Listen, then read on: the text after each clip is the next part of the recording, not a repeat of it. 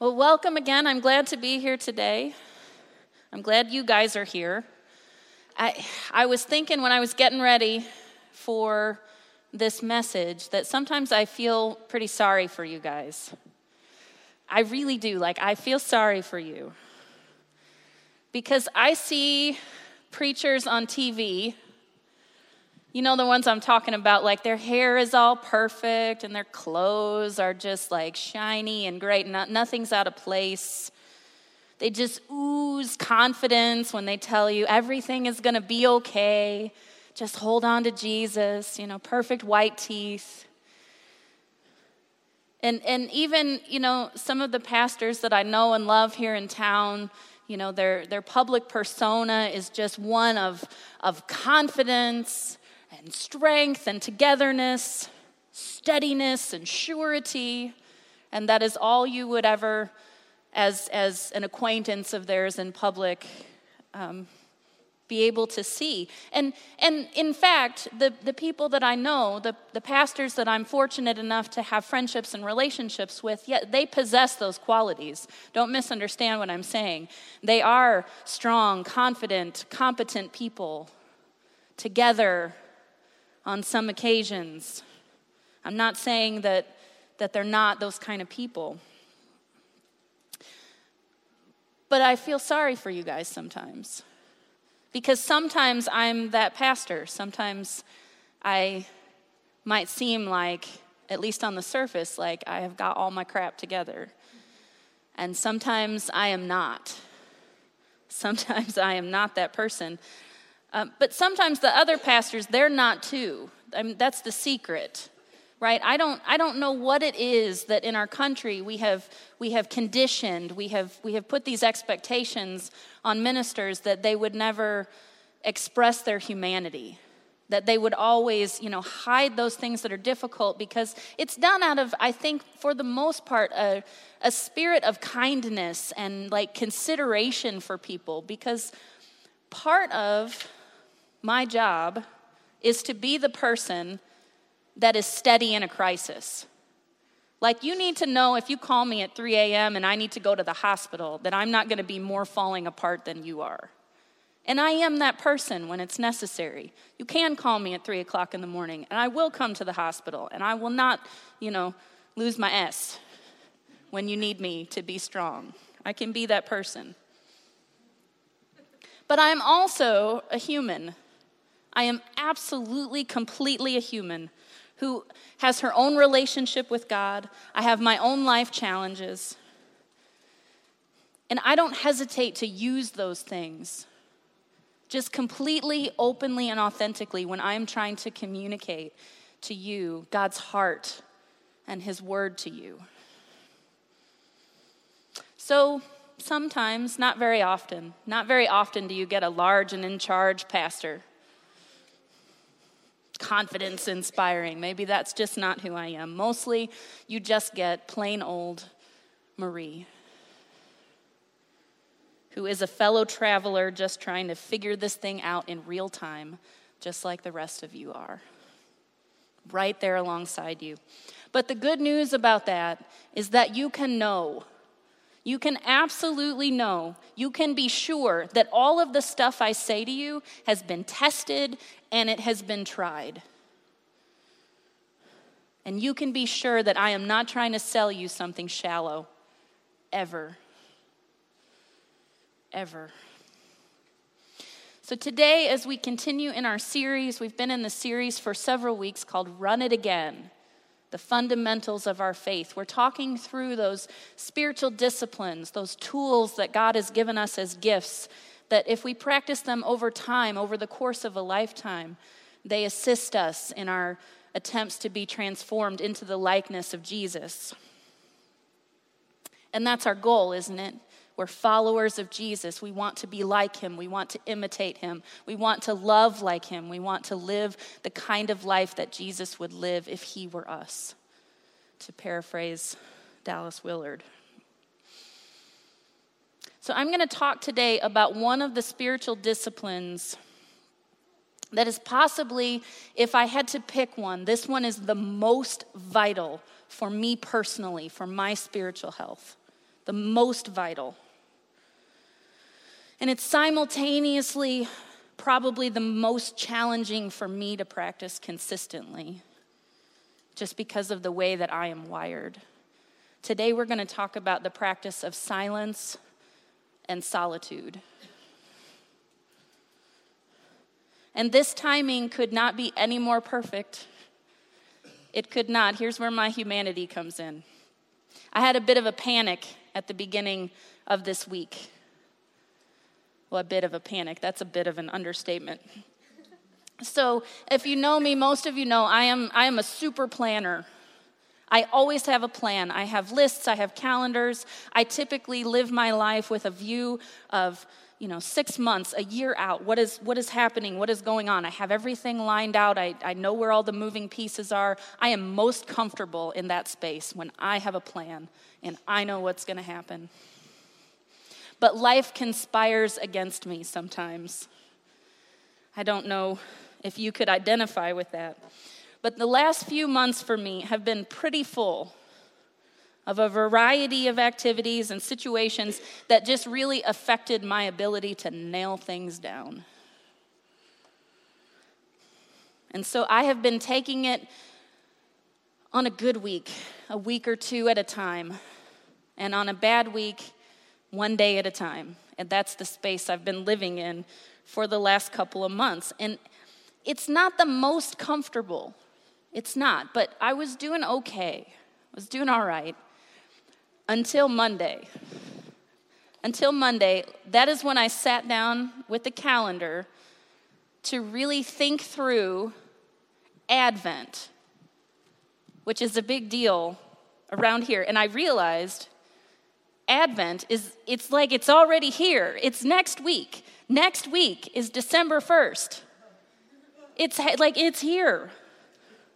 If you've been here for a year or more, you know that as a church, we observe this part of the church calendar. We're not a liturgical, by every single week we don't go by the lectionary and use the passages that are, lots of churches have much more rigid structure following the church calendar. There's different seasons that kind of help us mark time and be aware of the rhythms of faith. And we'll talk more about that when we talk about Advent next week, okay?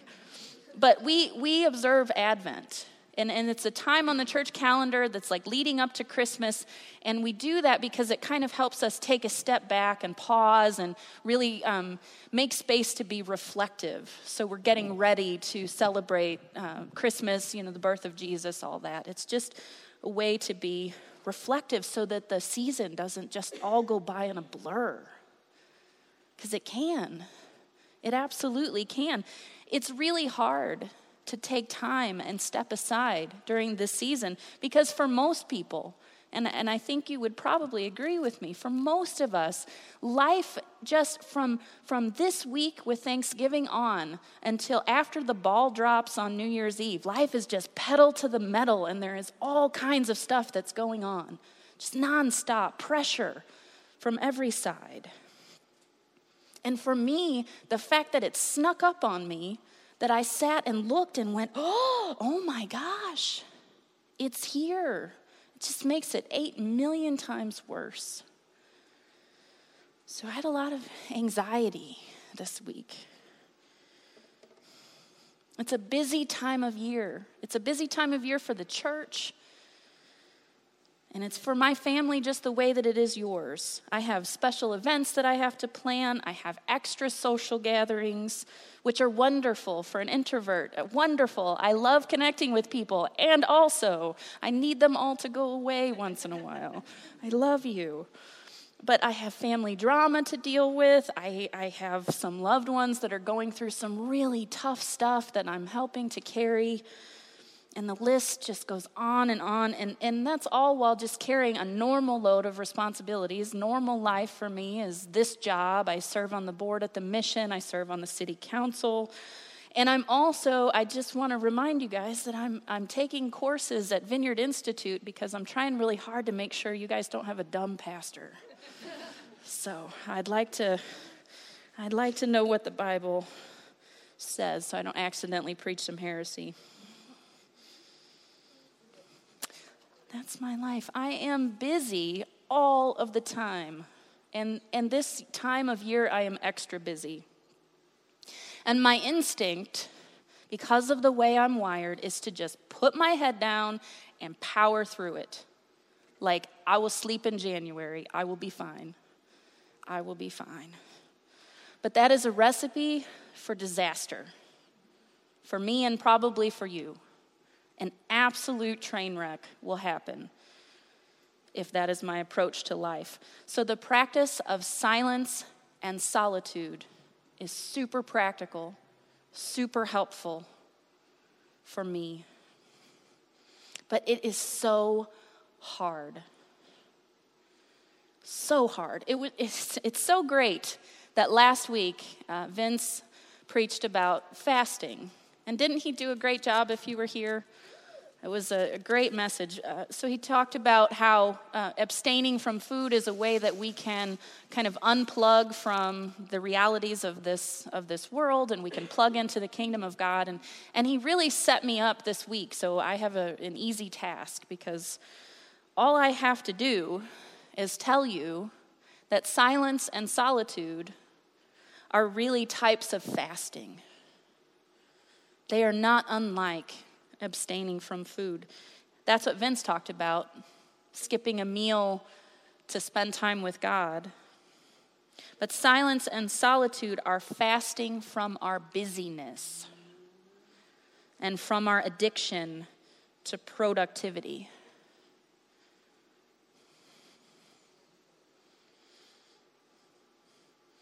Both fasting from food and practicing silence and solitude are ways that we can step aside, we can unplug for a time from the normal way of doing things, the culture around us. It's not that activities are bad. It's not that food is bad. Those are good things. But it's a way of stepping aside and saying, for this time, I'm going to be intentional about connecting with God's kingdom. From plugging in to the kingdom routine and reality. So I want you to consider the following. This was a Facebook post made by my friend Larry Warner, who is a brilliant author, spiritual director, as well as a frequent speaker at many of our Vineyard events.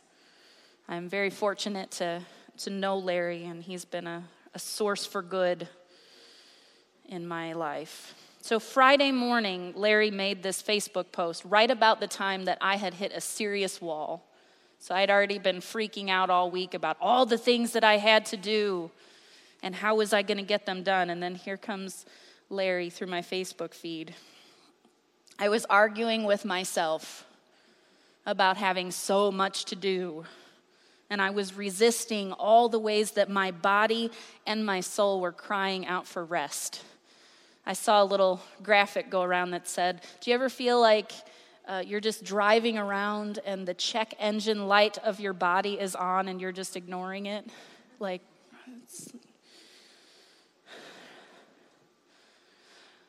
that's when this came across my feed, and I read this. These are Larry's words. It's not always on everyone's list of important spiritual activities. It gets overlooked for a lot of reasons. In our nonstop, keep going, keep doing, keep producing culture, the call to slow down, to waste time with God, is anathema. Yet our way of life is killing us, draining us of creativity, wonder, and mystery. Take some time to ponder the words of Henry Nouwen below. Might there be an invitation of God to you in these words? And then Larry quotes Henry Nouwen, who, if you're familiar, is a spiritual thinker and author that I'm particularly thankful for. So this is Henry Nouwen now. Waste some time with God. In our utilitarian culture, where we suffer from a collective compulsion to do something practical, helpful, or useful, and where we feel compelled to make a contribution that can give us a sense of worth.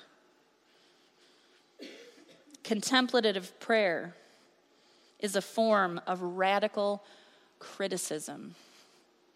Criticism directed at the culture, the systems of the world that demand that we measure our value by how productive we are.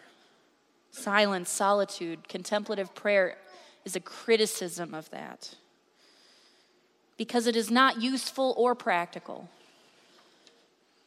It is simply to waste time for and with God. It cuts a hole in our busyness. And this was the kicker for me, and reminds us and others that it is God, not we, who creates and sustains the world.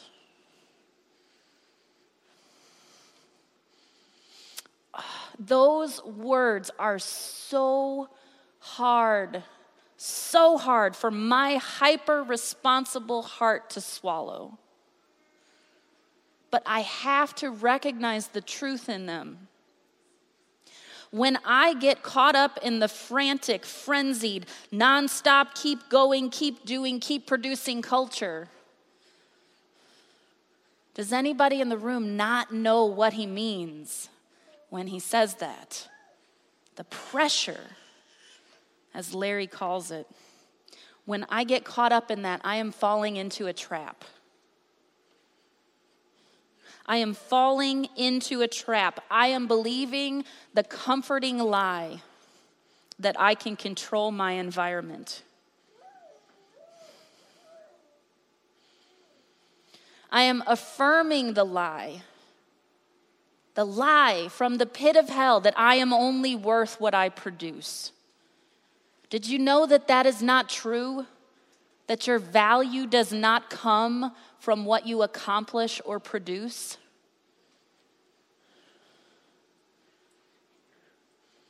And I am agreeing to the lie that time spent with God is a waste.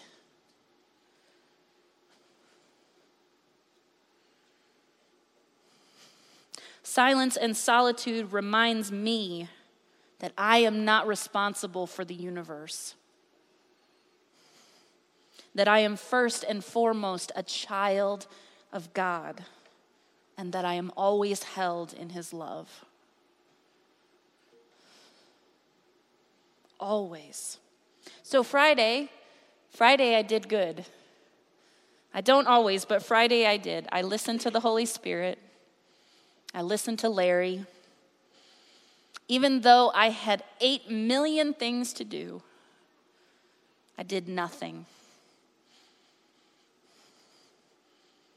I decided to do nothing. I chose to abstain, to fast from getting things done. And I spent the day resting away from my normal routines.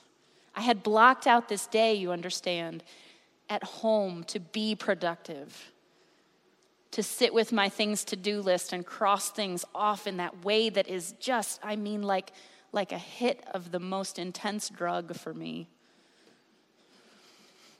Check. And I am good. I abstained from that. I didn't set any meetings. I did not check my email. I did not leave my house. And I did not leave my house. I did not clean my house, which is what normally happens when I get that rare day at home. I decide, now I have a day off at home. I will clean my house. And you guys, my house could use some cleaning. Like, it's more than a couple dust bunnies. But I intentionally chose to withdraw from the norm, to fast from my busyness, to believe that the God who designed me could sustain me. And that the work and the weight of the world could wait. It could wait a little while. It would still be there. And in fact, it was. You know what? It was a good decision that I made to spend the day doing nothing, wasting time with God.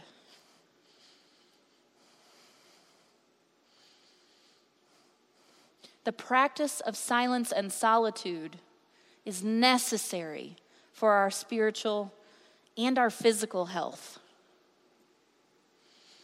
According to Scripture, Jesus thought so too. In the book of Luke, by the time we get to chapter 5, leading up to chapter 5, Jesus has been really busy. Really busy. He had been preaching, he had been teaching, he'd cast out a bunch of demons, he healed a bunch of sick people. He was very, very busy because the need was great in Israel. And as more and more people heard about Jesus, more and more people came to them. He was the one that could meet the need. And Jesus was the one that wanted to meet the need. So many times we think that fasting from busyness means saying no to things that aren't good. But that's not necessarily the case. Sometimes we have to prioritize what is good and what is best. So Jesus could meet the need. He wanted to meet the need, but yet we read this in Luke chapter 5, verses 15 and 16. It says, the news about him spread all the more, so that crowds of people came to hear him and be healed of their sicknesses. But Jesus often withdrew to lonely places and prayed.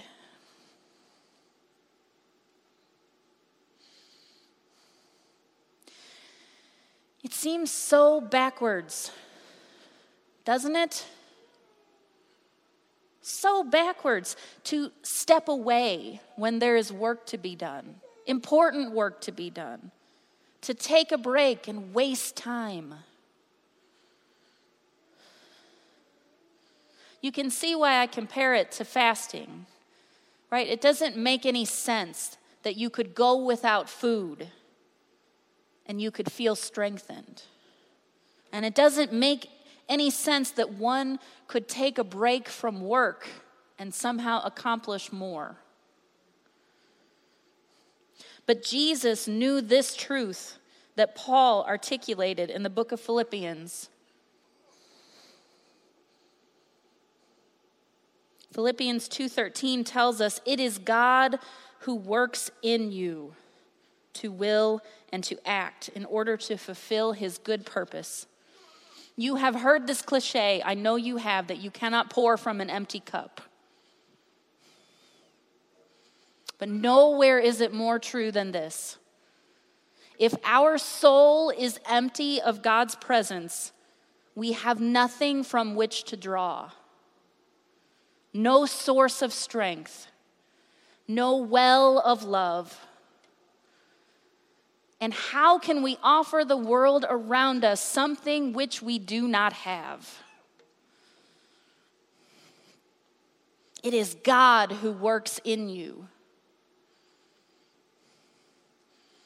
And my friends, it is not just for Sunday morning. It is not just for here in this place. It is not just for so-called spiritual activities that God works in us.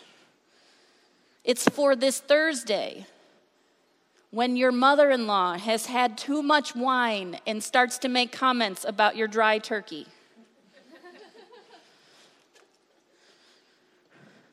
It's for the extra hours that you're putting in at work to ease the financial strain of Christmas that's coming. It's for finals week at the university.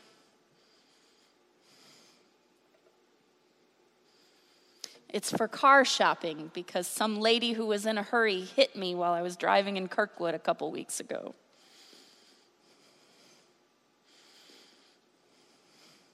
It's for sickness. It's for conflict. It's for politics. God help us all. It is for life, for every aspect of our life. It is God who works in us. For God to work in us, he has to be in us. We have to learn to tap into that. And silence and solitude are one of the absolute best ways to do it.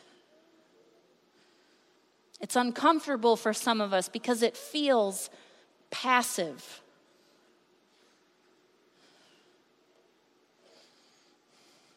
But that is only because we are not the ones who are in control of the interaction. God is anything but passive when we place ourselves intentionally into his presence. Just to be with him, to let him be who he is to us. And so with the rest of our time together today, we are going to do just that. We are going to take 5 minutes. I wrote a shorter sermon so that I could do this and you could still get to the, Mandarin Garden or wherever you're going before the Baptists. 5 minutes we're going to take. Some of you already started getting anxious because silence makes us so uncomfortable. So uncomfortable because there's so much stuff buzzing around in our heads. I always say it's like there's 25 Super Balls and someone just like flung them into my skull and they're just ricocheting all around in there. That's how I feel a lot of the time. And when I get still and when I get quiet, I am so aware of every single bing of every single ball off of every single nook and cranny of my brain, and I don't like that. I would most of the time rather, binge watch Netflix or scroll on Facebook until there's nothing left to see. Got 900 friends. I look at individual profiles until I run. No, I don't do that. We distract ourselves. And silence can be uncomfortable, but when we can get a hold of this, if we can get used to this, if we can become more comfortable with it, it can be such a gift. And so from time to time, I subject you all to this exercise in the hopes that it will make it feel more accessible as something that you could do in your own time at home. And so here's what we're going to do. For the next 5 minutes, I'm going to set the timer on my phone so you don't have to worry about it at all. You don't have to think about what time it is. I will set it for 5 minutes. I won't trick you and set it for 7. It will be exactly 5 minutes. I want you to relax. I want you to notice your body. I want you to notice the tension in your body. Things like, are you clenching your jaw? I do that all the time. I grit my teeth. And someone says, relax your jaw, and I just, it's instant. I feel better. You can notice, this sounds really weird, but what is your tongue doing? Is your tongue like stuck to the roof of your mouth, or is it loose in there? Like our bodies give us signs of our tension. And we can breathe, we can let go of all of that tension in our muscles, and we can just sit. If you want to close your eyes, you can close your eyes if that's helpful. You don't have to. The point is not for you to try to do anything. I'm not asking you to pray for 5 minutes. I don't want you to feel like you have to form words. If you want to, if something comes up in your spirit, fine. But only if it's not from a place of, I'm supposed to be doing something right now. We are just together as a family going to put ourselves in God's presence and allow him to be here with us. He is here. His Spirit is all in this room. What's missing is our awareness most of the time. And we have to make space to be able to feel him. So just let go of any expectations that you have to do anything, that something is supposed to happen. And for 5 minutes, let's just be quiet together in the presence of God.